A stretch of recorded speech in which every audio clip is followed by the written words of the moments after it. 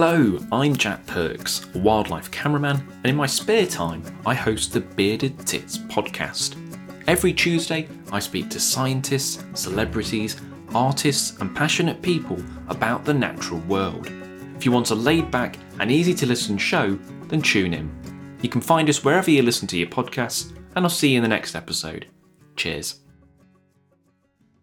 Welcome to Into the Wild, Nature Nerds around the world, but predominantly in the UK. It doesn't matter where you are. Welcome to the show. This is your monthly podcast about wildlife and conservation and nature and all things lovely and green and wonderful and alive in the world. I am one of your hosts, Ryan Dalton, but my other host is the lovely Nadia Sheikh. I'm so glad you took that cue.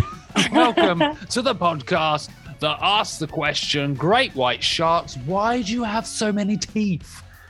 Why is that necessary? It's a lot, isn't it? Doing you with. It's a lot, but it's part of their vibe. It's part of their vibe. Vibe check, sharks. If you're eating in water, you're going to need good grip. Yeah, that's a really good point. Is it a good point? Because I make these things up. It is, but then also I don't think good grip comes with quantity of teeth. I think it's more quality over quantity, and I think great white sharks, you need a long, hard look at yourself for that. I want to tell you about me asking my dad to listen to this podcast for the first time.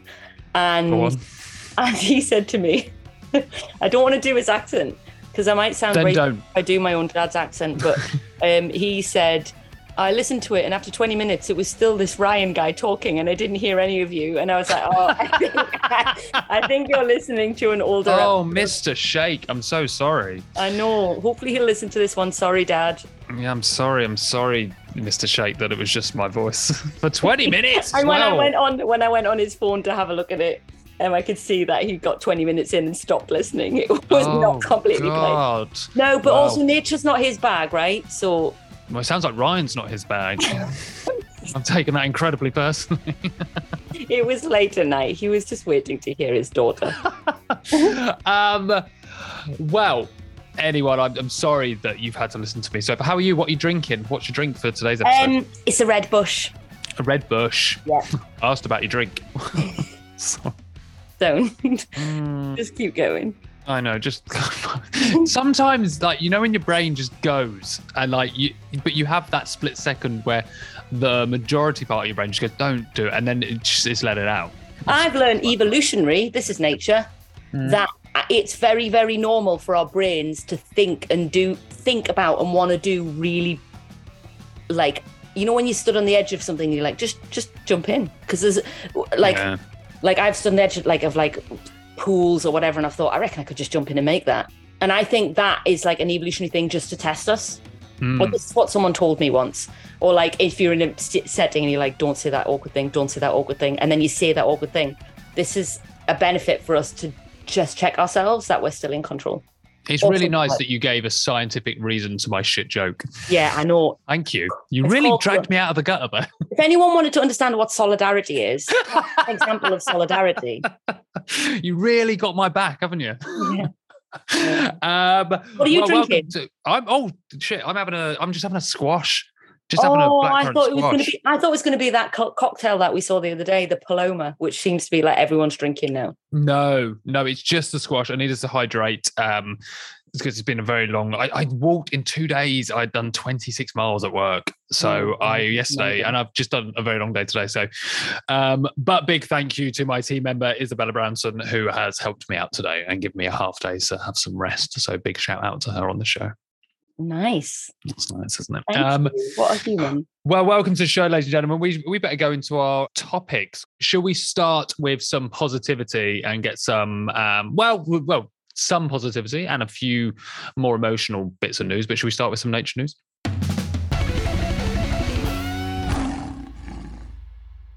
Go. Okay, so our nature news this week, it's really quite difficult looking for positive stories because the majority of nature news, which I find interesting, it's usually drastically sad statistics. True. I know, but then we are where we are. And actually, if you're listening to this, it means that you're interested in nature news, but you're also interested in joy, which will serve you today on your plate. So before you get to that joy, let's talk about our rivers. So this is the news that chemical cocktails that are harmful to wildlife have been found in 81% of rivers and lake sites tested in England. Can we change the term chemical cocktails? Because that in itself feels like people are gone, let's just put the word cocktail in there. And then people think, well, it won't be that bad because cocktails Do you not think fun. that makes it sound scarier? No, I think that's like a marketing thing. Okay. I think people are like, if we put like, oh, some wacky chemical cocktails are in our rivers, it's like, oh, well, we'll just easily take them out. No, let's talk about how real this is. Yeah, okay. Well, if you multiple bits of shit. Okay, well, if you want some more, if you want to take the word cocktail out of it, we've got 1,006 rivers and lake sites with data, and 814 of those were found to have toxic mixtures. Is that better than cocktail? Yeah. It's quite the cocktail, though, isn't it? This is according to data collected by the Environment Agency. And so these are like, some of these cocktails are the kind of stuff which, terrifyingly, they are known as forever chemicals. Oh. And good news all round. So that's going to persist forever. And these are things like pesticides and other harmful chemicals, which obviously affect the flora and fauna that live within these amazing underwater and often hidden ecosystems. I think just for me, I've taken a massive interest in the increased awareness of pollutants that go into our seas and rivers over the last few years. Surface Against Sewage have done some amazing work raising the profile of what happens in our waters. And I think it's because largely people are like, I can see this big body of water and I don't know what's going on under, unless you've been I don't know, you're really into pond dipping or snorkeling. Actually, our wildlife below the water is incredibly rich and diverse and beautiful. And we don't see it disappearing because we just see the sparkly, shiny water. And actually the idea that increasingly people are going wild swimming, particularly since COVID, the idea that actually we're swimming in some really toxic water, which can be really bad for our health, I think has sparked this additional interest of like, actually, this is directly harming me. And so in a way, it's really positive that there is this massive call on water companies who have essentially been paying millions to shareholders over the last few decades and yet have not upgraded systems, but also other problems, including like oil leaks into water and also farm runoff from farms that goes into rivers. So we obviously need much tighter regulation, but more people are talking about it, which can only be a good thing.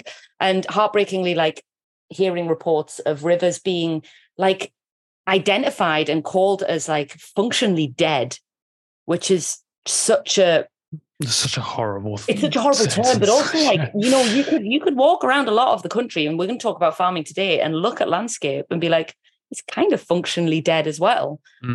There are some places where it's just miles upon miles of monocrop sprayed with pesticides, and we'll obviously get into that in a bit. And so that's just a bit of sad nature news. Just props to Helena Horton from The Guardian, who's always doing brilliant research and journalism around environmental issues. So love to you. But on a positive note, that's our positive noise. It's only a little positive note. And I think maybe I do just look for things that make me feel warm and squishy. And this is just that the world's first native bee sanctuary has kind of been created in. Oh, that's delicious. I know. Is delicious the right word? But you know what I mean. It is delicious. Give me some pollen. Give me Paul Handrick is a landowner in Northern Ireland, and he was kind of had this plot of land and was looking at it and had an epiphany moment when he was like, actually, I know what I can do with this. And this is in County Wicklow and the east coast of Ireland. Decided that actually I need to give this kind of love back to our native bees, and doing some advocacy around actually often when we talk about bees and any comms around bees and the environment, we show a picture of the honeybee, but there are like over 270 or around about 270 other species of bees, which all require certain plants and pollen and safe places to build their little nests, which are really that's cute. So lovely. Thanks, Paul, for your epiphany Paul. moment. Maybe we need more Pauls, and it sounds like he's also an epiphany. What is it? Epiphany. I feel like I've never had one. I don't think I have. It sure. What's it feel like? It's like a glowing light. No, actually, no. And I guess it's just nice when you hear about someone going, I can give something back to nature that feels supports us. Yeah, thanks, well done, Paul. Well, thanks. But there's so much nature news out there, but they're just there is a lot. But like you said, it's I think we're in that time of year. We're getting towards midway in the year that we're in the It's like hump day, isn't it? It's like hump year. We're just getting over the bit. So it will start rounding off, and I'm sure there'll be some lovely positive. I've fucking got a hope. So let's just like keep that, like maybe August and September, we'll be able to find some results of something that will show something really beautiful for us. Something's on the up. Yeah, exactly. Yeah, exactly. Right. Well, thanks for bringing those stories, Nadia. Would you like to go on to Nature Room 101? I love it. It's my favourite bit. Let's go in. Right. Is that your door noise? I forget every month. Do you want to do your door noise? Oh, thank you very much. Don't leave it too long because some of that stuff in there might crawl out. Might get out. Yeah, very true. Right, we asked listeners, people on social media, we asked for your least favourite nature smell. I struggled with this one. People on Twitter, I did, yeah, until I suddenly realised what it was. I'll share mine, and I don't think you're going to like mine. I don't like the smell of like dried seaweed on the coast. Oh, wow. You're wrong. Oh, what is it about the smell? It's when it's dry, it's in the sun. When it's in the sun, it's got flies on it, which means there's probably a few bits of dead stuff as well. So it's a very combination of smells, but I associate it with that dry crunch of seaweed under my feet, and it's a bit salty and a bit. Yeah, I think when you're by the coast, there's nicer smells, and that one is the one that usually makes me go, oof. I can understand there is a rot to it. There is a rot, isn't there? Yeah. I think the majority of our answers that we're going to get from this, there's going to be a bit of rot. You get the odd dead jellyfish mingled in. Exactly, there might be a dead crab or something like and it's mixed in with the seaweed. It's just part of the, part of the sea. So that was my one. Don't say your one yet, because I feel like we're going to naturally segue onto it. People on Twitter, I will say, kind of missed the point. There was a lot of dead animals. I missed the point. Well, a lot of people were going, don't like the smell of that dead animal. It's so easy. Well, they were going, I don't like the smell of rotten flesh. I was like, well, I don't think it's meant to like. Who are our audience? Yeah, I know. Rotten flesh. So, well, a lot of it was Lucy Lapwey. Lucy actually said, I smelt a dead weasel the other day and it hummed, but I also kind of liked it. It was like someone had made an essential oil out of a scent of a ferret, if you've ever smelt that. No, Lucy. No, the only person in the world that understands your reference. Your what's it called when you smell? I don't know. I don't know, but it was like she had created a new version of the Katy Perry song of I smelt a dead weasel and I liked it. It smelled like the essential oil of a ferret. Like it just, it was very like that. It was exactly like that. There was a lot of poo suggestions. Josh Luke Davis said ginkgo fruit. Oh, I can't say I've smelled someone else agreed and said it smells like a teenager's bedroom. Ooh, put it in. I don't care. I don't even need to smell it. I don't even need to smell it. Put it in. And then the one that actually outnumbered everything, including rotten flesh, and this came through. I stopped counting it in the end, and this is why I told you not to share yours, because it was Himalayan balsam. Yes, it came through. I stopped counting at 25. Who is so, one? so Who many is people. No, there's loads. I don't feel alone. This is brilliant. No, it was absolutely the one that stood out the most as people kept going Himalayan balsam. So I would say that one has to go in, even if I didn't agree, it had to go in. I'm so happy. It's so perfumey in a way. It's like when you're given food, but it's perfumey food, and you're like, no, this is not food. This is smell. I'm so happy. Like walking past a Lush shop. This isn't soap. This is just smell. Yeah, I'm not clean. Not clean. I just smell of stuff. So yeah, I would say the absolute winner. What about my seaweed? Are you putting dried seaweed in? Just on Himalayan balsam, given the amount of it, it is going to take us a long time to put this in room 101. So for all of but we can just grab it, put it in. Grab it, it's in. I'm so happy. But only the smell. I have to stress, we're not putting the whole plant, we're putting the smell. Okay. That's it. Okay. Well, there's lots of complex arguments around. I know, I'm sorry, but if But maybe for another day we do an episode around species like that which have colonized and people have very negative thoughts around them. Yes, absolutely. So what about my seaweed? We've got ginkgo fruit in room 101. Well, no, come on. This is a democracy. I mean, let's both discuss it. Okay. It smells like shit. Okay. I don't know. Case you know what? point. Okay. Do you know what? It's not the most pleasant smell in the world when it gets rotten. And I think, what about things that use that smell to find? Oh, I'm getting too into this. You're getting too into it. It's because you live by the coast. Because I live by the coast and I feel like I can't put it in because then I'm like, am I just getting rid of beaches? But I'm not. It's just... No, you're not. You're just getting rid of the smell. Okay, we can get rid of the smell. I don't particularly enjoy it. So yeah, let's get rid of it. Yes. And that's the end of Nature Room 101. I will remind everyone that we announced on social media that we are doing a Nature Room 101 live at Global Bird Fair on the 15th of July on the Osprey stage at 3 p.m. So if you're planning to go to Global Bird Fair this year, come see myself and Nadia and our 3 guests yet to be announced, but they are definitely booked in. I'm not just saying that. Some of your least favourite things on the topics that we decide. Right, nerds, this episode is one that I don't know how Nadia's felt, but I am a bit nervous about doing. I'm a bit nervous about doing it. We're going to be talking about farming in the UK. Just check my back. We're going to be talking about farming. Don't tell anyone. I feel like it's one of those subjects that you bring up. But I would say, actually, do you know what? For understandable reasons, because farming is everything to everyone, right? And for very different reasons. You know, for me, it's something that I require to survive. For others, it's things that they're involved in for them to survive financially. And it's where they live and it's what their culture is. So we do understand that. I will say, if you're listening out of the UK, obviously we are talking about UK farming, but this will have some relevance to you in your country, I'm sure, because we do live in a country that is, you know, very near the bottom in regards to biodiversity strength. So please learn from our mistakes. But we won't just be talking about mistakes on the podcast. We are talking about ways that we could navigate around the situation we're in the UK. And if there are farmers listening, which I am sure there are as well, I just want to also say that we love you. Yeah, and this is not slagging you off or any farmer off. We are system thinkers. We are talking about a system that creates within our country. So if you're a farmer, you're listening, we adore you. I need you. Please don't go anywhere. That's what I'm going to say. He'll be hungry and he can't have his bagel. Can't have my bagel. Oh, God, that bagel is good.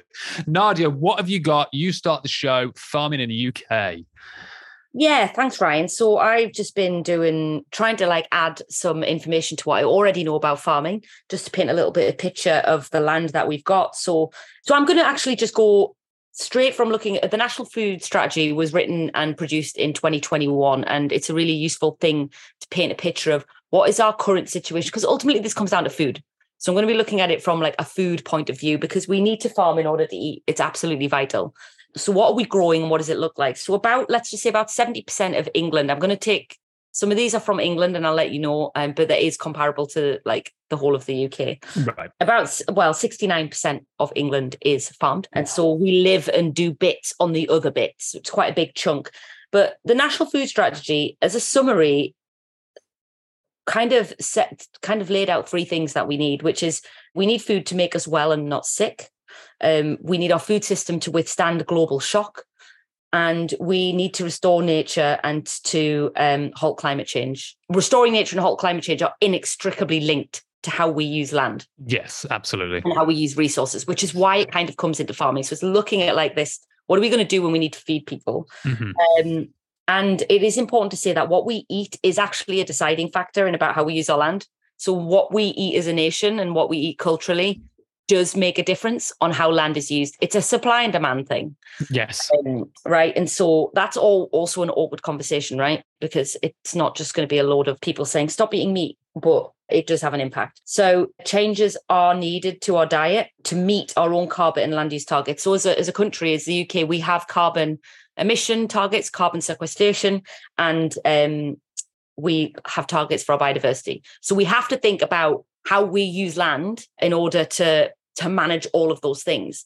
But surprisingly, it is actually possible. So this is what I've kind of learned. But just statistics for you. So cattle and sheep give between 10 and 100 times greater a carbon footprint than plant-based foods. So plant-based foods is plants. And in the global food system, look at globally, 1/3 of all of our greenhouse gases come from the meat industry.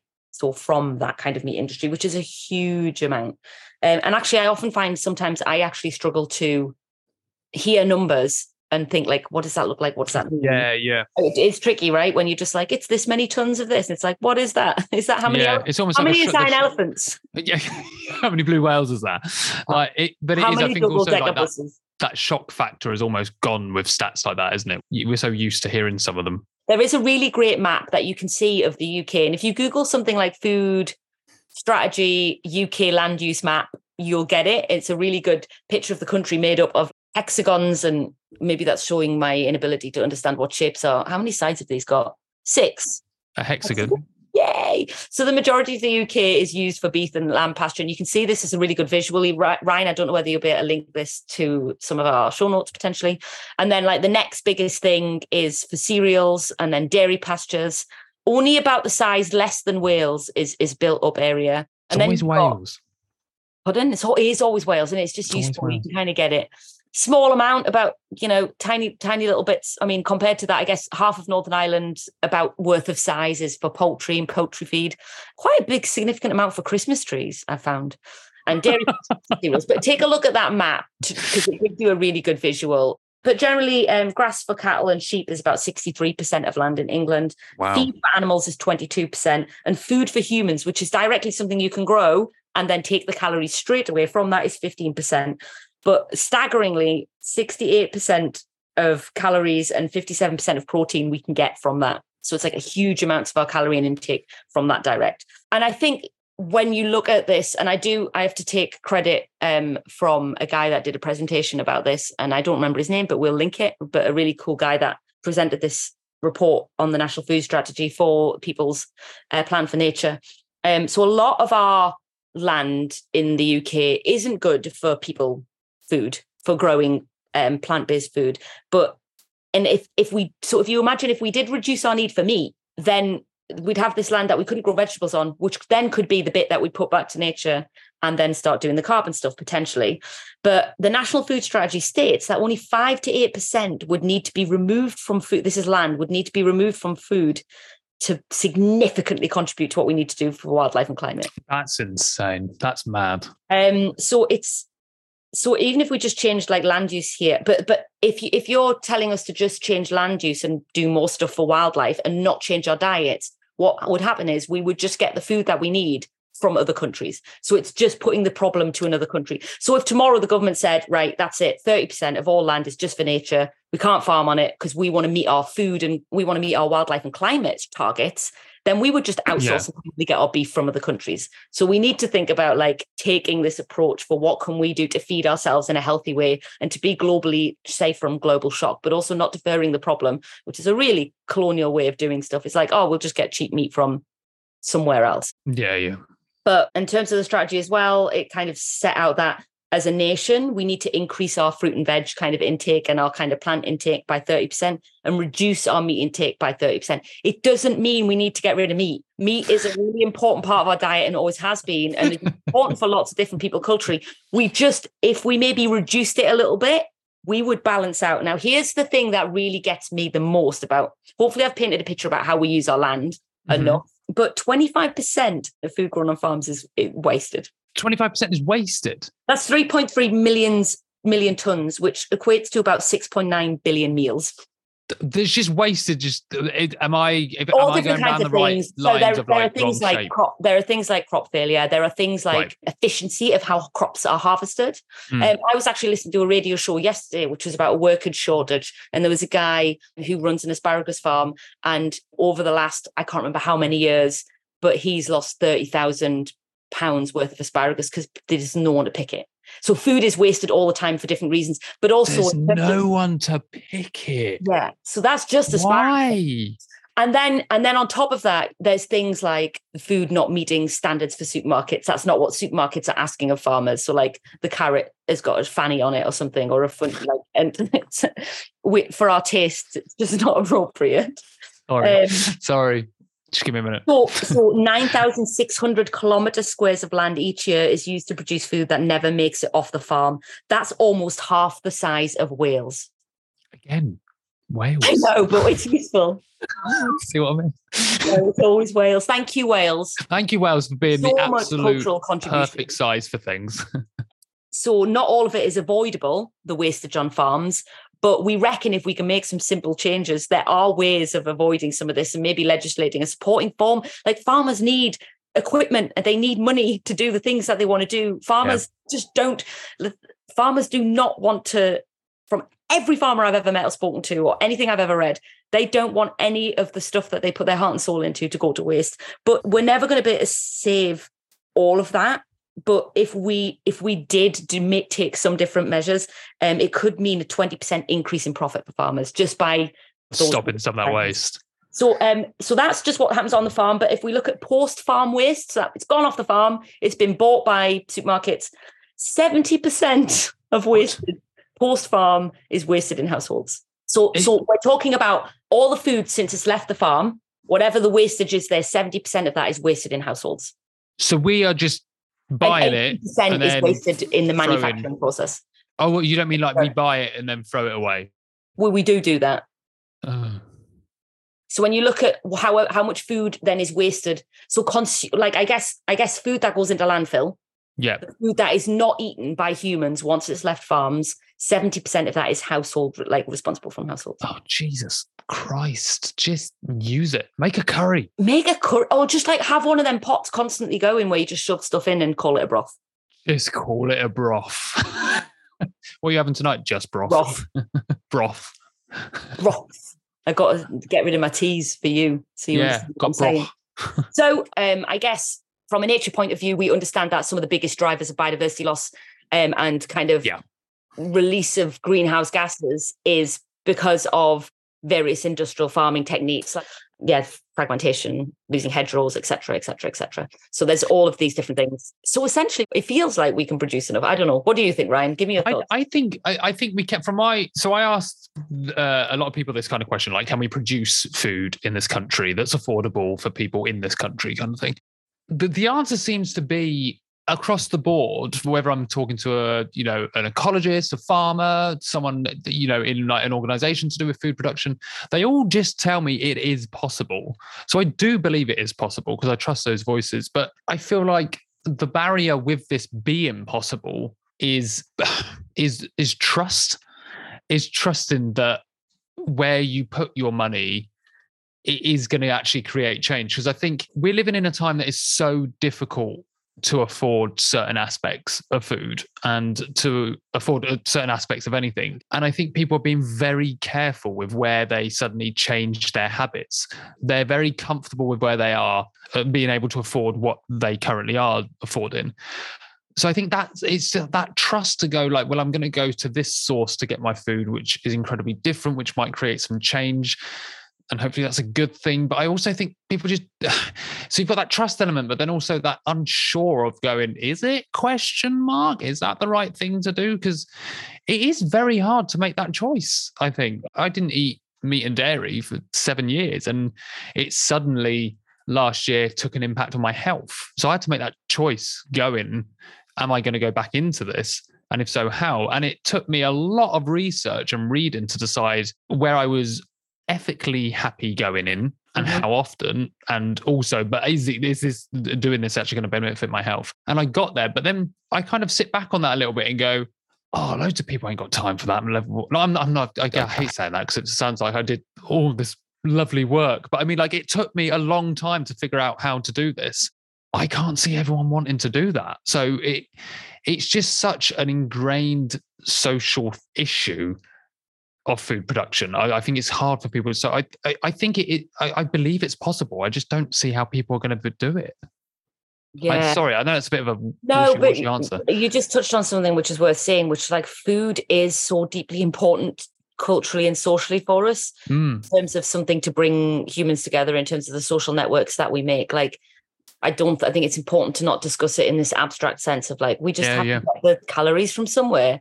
Actually, it goes way deeper in terms of our connection to land and who we are, and kind of importance of different cultural cuisines and how we share things. So like, it's not just deciding what's the best for wildlife and what's the best for my health. It's also what's the best for who I am and how I belong in these places is also really important.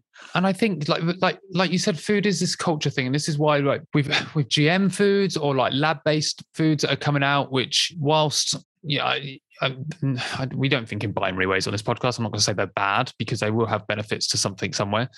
And I know they exist, but I think solutions like that for me, it just feels like the culture has been ripped away from that.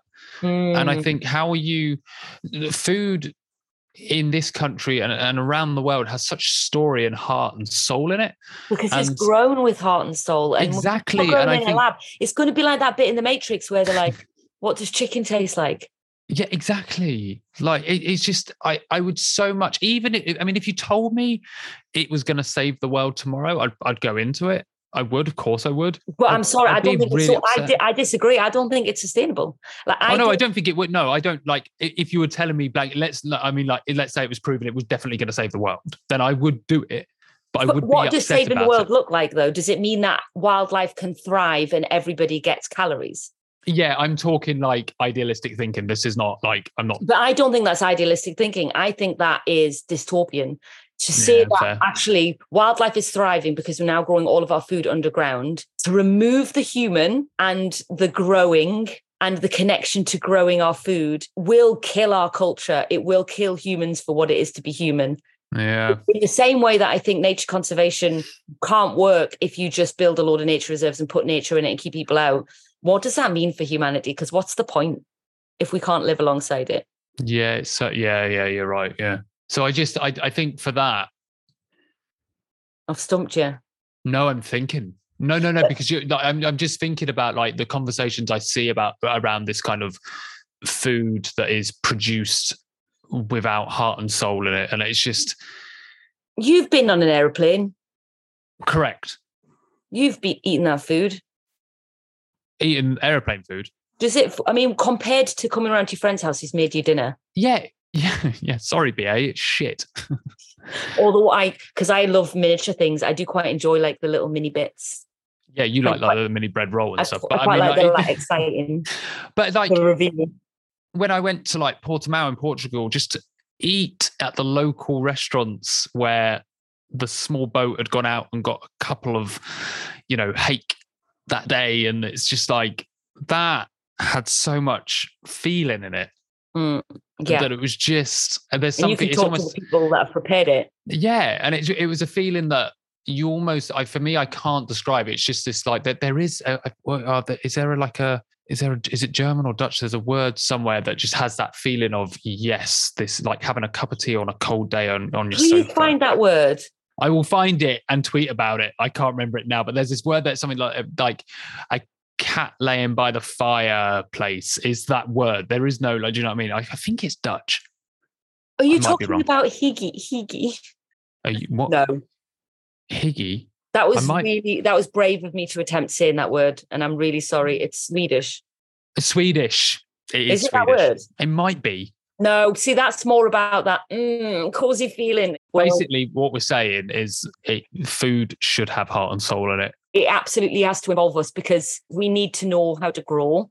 We need to know how to care and love for the land, to observe what plants and wildlife need, because the act of growing in itself and identifying and noticing the world around you is a really beautiful thing. And how can we feed ourselves? I mean, just like you were saying, I was in London with Ryan at the weekend and we went to East London, and there are so many growers and so many people just finding spaces to love the things that they're going to put in their mouth. I just had to warn Ryan. What? What? Nothing. Red bush. So and like, if we can't imagine a world where there is more space for local growers and people growing to be at the heart of a community, even in London, then if we say, actually, it's okay, tomorrow we can build these things that produce artificial this, artificial that, everyone will get the right amount of calories. I just think that we're going to be a world that forgets in a couple of generations how to know which foods grow together, how to do permaculture, how to restore soil. And again, it's forgetting that humans have existed in this landscape for as long as all of the other stuff. We have harvested and cultivated and shaped the biodiversity of this world. We've affected. If you take agriculture in its more broad sense, and you look at wood production, for example, because we've always been a culture that's needed wood. We've needed wood to burn our fires, to build our houses, to put in furnaces, to make steel, and to do all of the other things that we do where we need really hot places because we need lots of wood, or we need wood for making walking sticks and cups. Wood has been in everything up until kind of like fairly recently in human history. Don't you laugh? You can't. I'm not laughing. Okay. Wood has been in everything, though. It has been in everything. And so if you take, for example, ancient coppice, which is a way of managing woodland, this is a practice where you, on rotation, cut down the big trees at a higher level, and so that the trees put up all these extra shoots to grow again, so that they grow up, and we coppice and we take that wood and we use it for charcoal and burning and all different kinds of things. And it's done on rotation. There is wildlife that specifically likes to live in those habitats because humans for thousands of years have done that. And so that's where they're safe and that's where they've thrived. And I have to thank musician Sam Lee, for his education on this, because I spent 2 weeks with him in wood coppice in West Sussex, where nightingales are thriving. It's ancient wood coppice. And he was explaining to us, these trees have evolved because they have been cut down and knocked down, whether it was by the woolly mammoth or whether it was by humans cutting trees down. They wouldn't have persisted. They've evolved this technique to still keep growing for thousands of years. And wildlife has benefited and we've benefited. So I guess I've lost my point, but my point is that we can live alongside these things and and have this relationship where we still benefit from it. And I think maybe we have to see food a bit more as like a place where we can be part of it, do things on the land, but nature still thrives, because it does. There are ways of. Yeah, and I think like there is a lot in saying that if you go to a farm now, you will see nature. Like I think, there is an industrial level that has halted a lot of what you might see, but there are a lot of farms that still exist that you can go and see an abundance of stuff. And I think seeing that shows you that it's happening on some level, so it can happen on a greater level. Yeah, absolutely. And I think at this point, it's important to mention, before we bring in some of our speakers, just to say that like the industrialization of farming, which is one of the greatest drivers of biodiversity decline in this country, is not unlike the industrialization of making calories, which is what we're talking about, alternative ways of food things. And maybe there are some solutions for some respects, but industrialization, it was also an answer where you're removing the soul, the heart, and the love, tenderness. And I know it's hard for farmers, and I don't want to like say that to people that obviously do that, but then farmers have been driven by policy and funding. Like if you've got like a family to feed and you need to bring in an income, and there are government incentives which make you farm in a certain way, and particularly a lot of this shift was done after the war when we needed intensive kind of agriculture in more ways to feed people. Farmers have gone on this journey too. We've all been nudged and pushed and shoved to eat more meat and to do things which are necessarily not great for the environment, and farmers have too. And so I think it's like it's for us all to come together and accept that this change has happened. There's not a lot of people that have chosen to be in this system, I think is important to say. Like it's a lot of forced position. And like it's incrementally, right? Yeah. It's not, yeah. So I like you said there, and we'll probably keep saying throughout the episode, is that the people in it producing the farmers, we're not talking about you here. I'm not. I'm really not. I'm talking about a system thing. This is how my brain is thinking. Like, I don't. Yeah. Anyway, we're going to bring up some new voices. I'm going to bring in someone called Sue Pritchard, who is the director of the Food Farming and Countryside Commission. I spoke to Sue. Nadia, I sent her some questions. I did. I had a nice little natter. I said to Sue, my first question with her is, what do you think are the biggest challenges for both farmers and nature in the UK, and what those challenges will be and what they will face in the next 10 years? And this is what Sue had to say. Hello, this is Sue Pritchard, and I'm Chief Executive of the Food, Farming and Countryside Commission. I'm also a farmer in Monmouthshire and talking to you now from my garden, hence the lovely sound of birdsong in the background. So what do I think are the biggest challenges facing both farmers and nature in the UK over the next 10 years? Food farming is at the heart of so many of the challenges we face, as a society at the moment, not just in the UK, but all around the world. We can't do without food, we can't do without nature, and we can't carry on treating the climate as if it's an optional extra to come back to at some point in the future.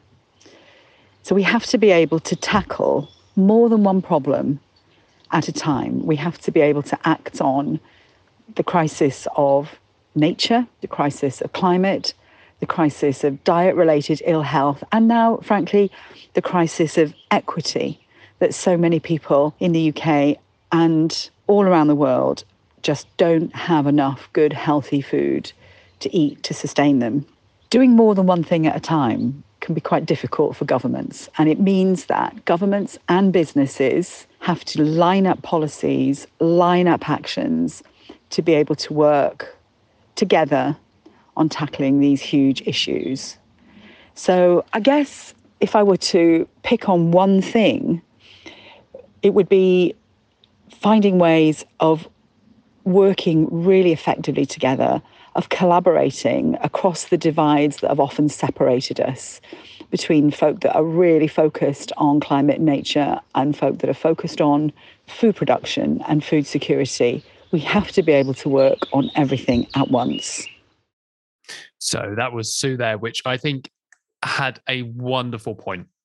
And I love collaboration, and I always think there's a lack of it. Very easy to say from the outside, I will say that. But what were your thoughts? Yeah, no, I mean, just speaking sense that we can't just tackle one thing at a time. We need to look at this thing as a whole. And the issues are not separate issues. It's one issue, and it's understanding the root and the drivers of some of the reason how we've got into this thing in the first place. There are too many arguments across the divide. Yeah. I've been known to be raggy and argumentative across the divide because I'm human and because I'm hurt by the things that I see. Because you feel? I do feel, but it was a rant that we were having earlier today, Ryan, which is like, it's frustrating because you and I, we're not big landowners, we're not farmers, we're not, working for NGOs. And they're just looking back and seeing all these grown-ass adults just arguing with each other about stuff. It's driving me, it just makes you feel so, I just don't know, like fed up. And just tired of it. Got a farmer like this, very real, situated in a landscape going, we just all need to like work together and come up with solutions. And actually, reality is it's hard to get a lot of people to work together. We have a capacity as humans for how many people we can work together reasonably with. But this is not impossible. We've sent people to the moon.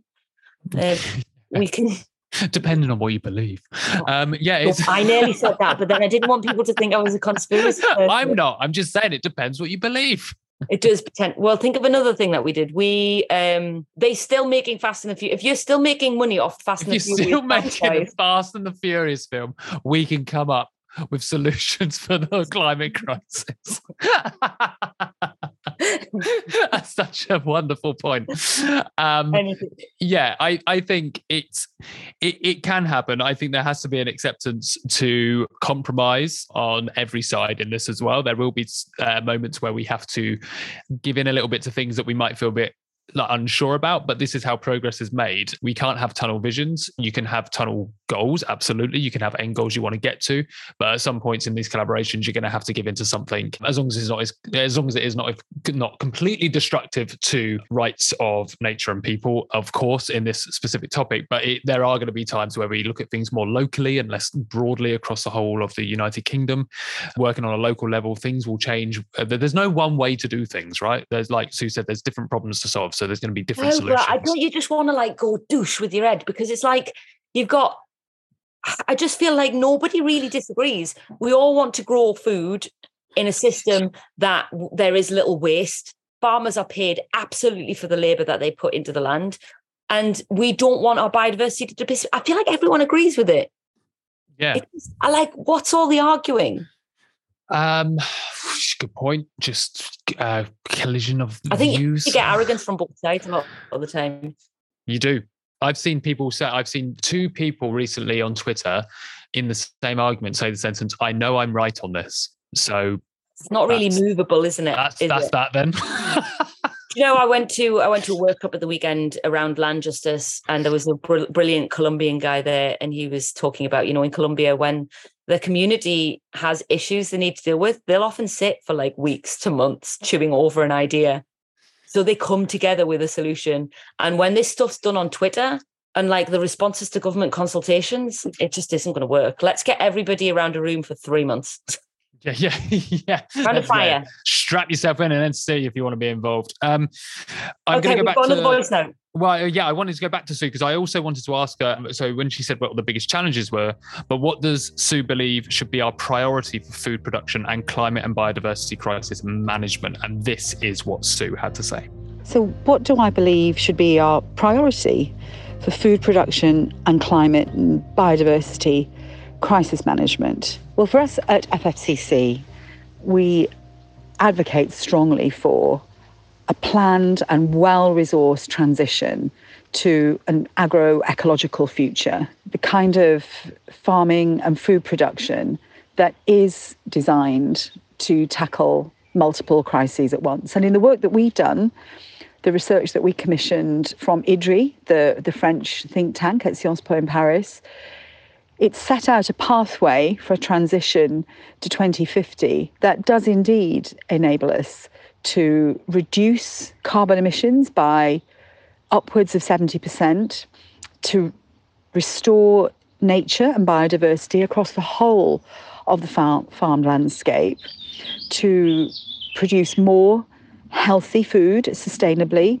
from viable farm businesses that can support UK production, as well as an export market where we can sell the kinds of things that we grow within our ecology here to other countries overseas, and at the same time import from them the sorts of things that they are more ecologically suited to grow in their parts of the world, in their climates. And finally, not to export our footprint, not to focus on either nature, climate or food security, but then end up exporting our real climate and nature footprint to those parts of the world that are perhaps less able to act on them.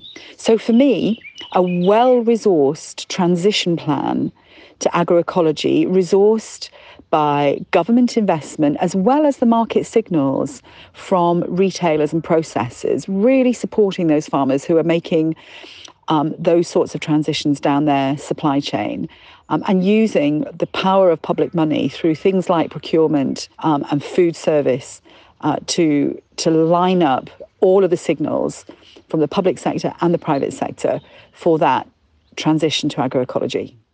I love what Sue said there. And one of the biggest things that I do like about it is this long-term plan thinking. So this isn't what are we achieving in the next 10 years. It's going right to, well, actually, yeah, it's 20 years. God, no, not 20 years, sorry, 30 years. 2050 just keeps getting closer, right? So, but I like that, and touching on your point as well that you made earlier of not exporting our footprint elsewhere. And it's a good point. I really think that kind of that plan system in transferring to something else and just in creating a new system that works. I think that's what I liked about Susie. Yeah, go on. You remember at Christmas there was a turkey shortage and everyone went mad. Yeah. People didn't even used to eat turkey. They used to eat goose. Goose. Do you get the point I'm making? With a long-term enough view, it will be easier and slowly and easier to transition slowly into how we have our diets. I'm just summarising. So this Christmas, more goose? More goose? More goose? Some moose. Moose for Christmas this year. That's where we've it's a really important problem. It's a really important point that she's making, which is around this is never going to be a short-term solution. This is going to be a long transition. There are some things that we can implement quickly, and we need to implement quickly. We have to stop poisoning our rivers. Yeah, yes, exactly. Yeah, those kind of things are right. These are big red flags. These are the reddest of flags. But in terms of transitioning from our diet, no one has to be afraid. These things can happen really slowly, and they already are happening slowly. If you look at the shift to non-dairy milk, for example, I'm not saying that's right. I'm just saying that it has happened. Whether you like it or not, the people that are drinking oat milk are enjoying the oat milk. I will also say as well, when we talk about plant-based diets, I please, if you're listening and you're not veggie vegan and you don't use plant-based diets, we're not just talking about processed plant-based foods here. We're talking about meals that you can make from plant foods. Yeah. That's what I would like to say, because it's very easy to go, oh, I'm not eating fake bacon, which is a You know very what? fair point. It's a fair point unless you've tried Richmond bacon. I mean, yeah, okay, fair point. But you get what I'm saying. I get exactly what you're saying. Yeah, we're not just talking about the alternatives here. We are talking Ryan, I'm bringing in a bit of vegan comedy relief, and I think that that's okay. It's okay. I look forward to the day that I will integrate meat back into my diet, because the system makes me feel like that's okay. Yes. I can't wait as well. I can't wait to cook you venison for the first time. Well, you can, because I'm happy to have venison, because it'll be killed locally. Beautiful. And mine is, yeah. I've just lost some supporters and listeners. Gained us a few more. Don't just judge me on what I eat. It's one element of who I am. You've got that on a t-shirt. But no, I think this conversation must go on and needs to go on. There's so much that we haven't covered around farming and why we've got to the place that we did. So next, this is going to be a 2-part episode. And in the next part, I will be covering off a little bit more around the financial incentives that exist around our food system, why we have the food system that we've got, which is around financial incentives and policy from the government, how we've got here, and how financial incentives can work in the favour, and what, when, Susan's talking about agroecology, what does that mean? What are alternative systems? And so we can bring on some voices to talk about that as well. Absolutely. And I will be bringing in some voices. We've got a few more farmers and conservationists and climate scientists even that will be coming in to share their 2 pence about the next 30 plus years in the UK with farming and food production. So yes, thank you for listening to this episode. It's been a pleasure. I think me and Nadia knew this one was going to be a 2-parter. There's just not enough time. And there's not. See, this is your appetizer. Maybe your vol-au-vent. This is your vol-au-vent. This was your starter and your bread side. It was. And then we'll go into your main and your dessert in the next one. Main and your dessert, which are the superior. So, Ryan, what are we going to ask people to do for their Room 101 next time? Oh, for next episode. I came up with smells last time, so you have to come up with this one. Okay, I'm going to... Right, I thought of one the other day. Can I do it? I just gave you something and took it away. Just literally before I even thought about my job, it was taken away from me. Go on then. You can introduce a new Nature Room 101 topic. Go on. Something that's extinct that you wouldn't bring back, you would still stick it. You'd keep it. You'd just keep it gone and lock it. Keep it gone. I'm glad it's extinct. It could be a recent extinction, which is quite sad, really. Okay. But what's gone that you want to keep gone? It is a bit harsh, but also it's interesting. Nature Room 101. Ladies and gentlemen, email us, DM us on social media. We'll be putting a tweet and an Instagram out there for an extinct animal you would not bring back and you'd keep in Room 101 forever. This has been an absolute pleasure. As always, please follow us on social media. Into the Wild Podcast on Instagram, Into the Wild Pod on Twitter. If you would like to support Into the Wild, you can do so on www.ko-fi.com/Into the Wild Pod. This has been Farming Episode Part 1, and we'll be going on to Farming Episode Part 2 very, very soon. So thanks for being here. Take care, nerds. Thank you. Bye. Thanks so much for listening to this episode of Into the Wild. You can find us on social media at Into the Wild Pod for Twitter and at Into the Wild Podcast on Instagram. And if you'd like to let us know your thing to go into Nature Room 101 or share a topic for Nadia and I to cover on the show, you can email us at intothewildpod@gmail.com.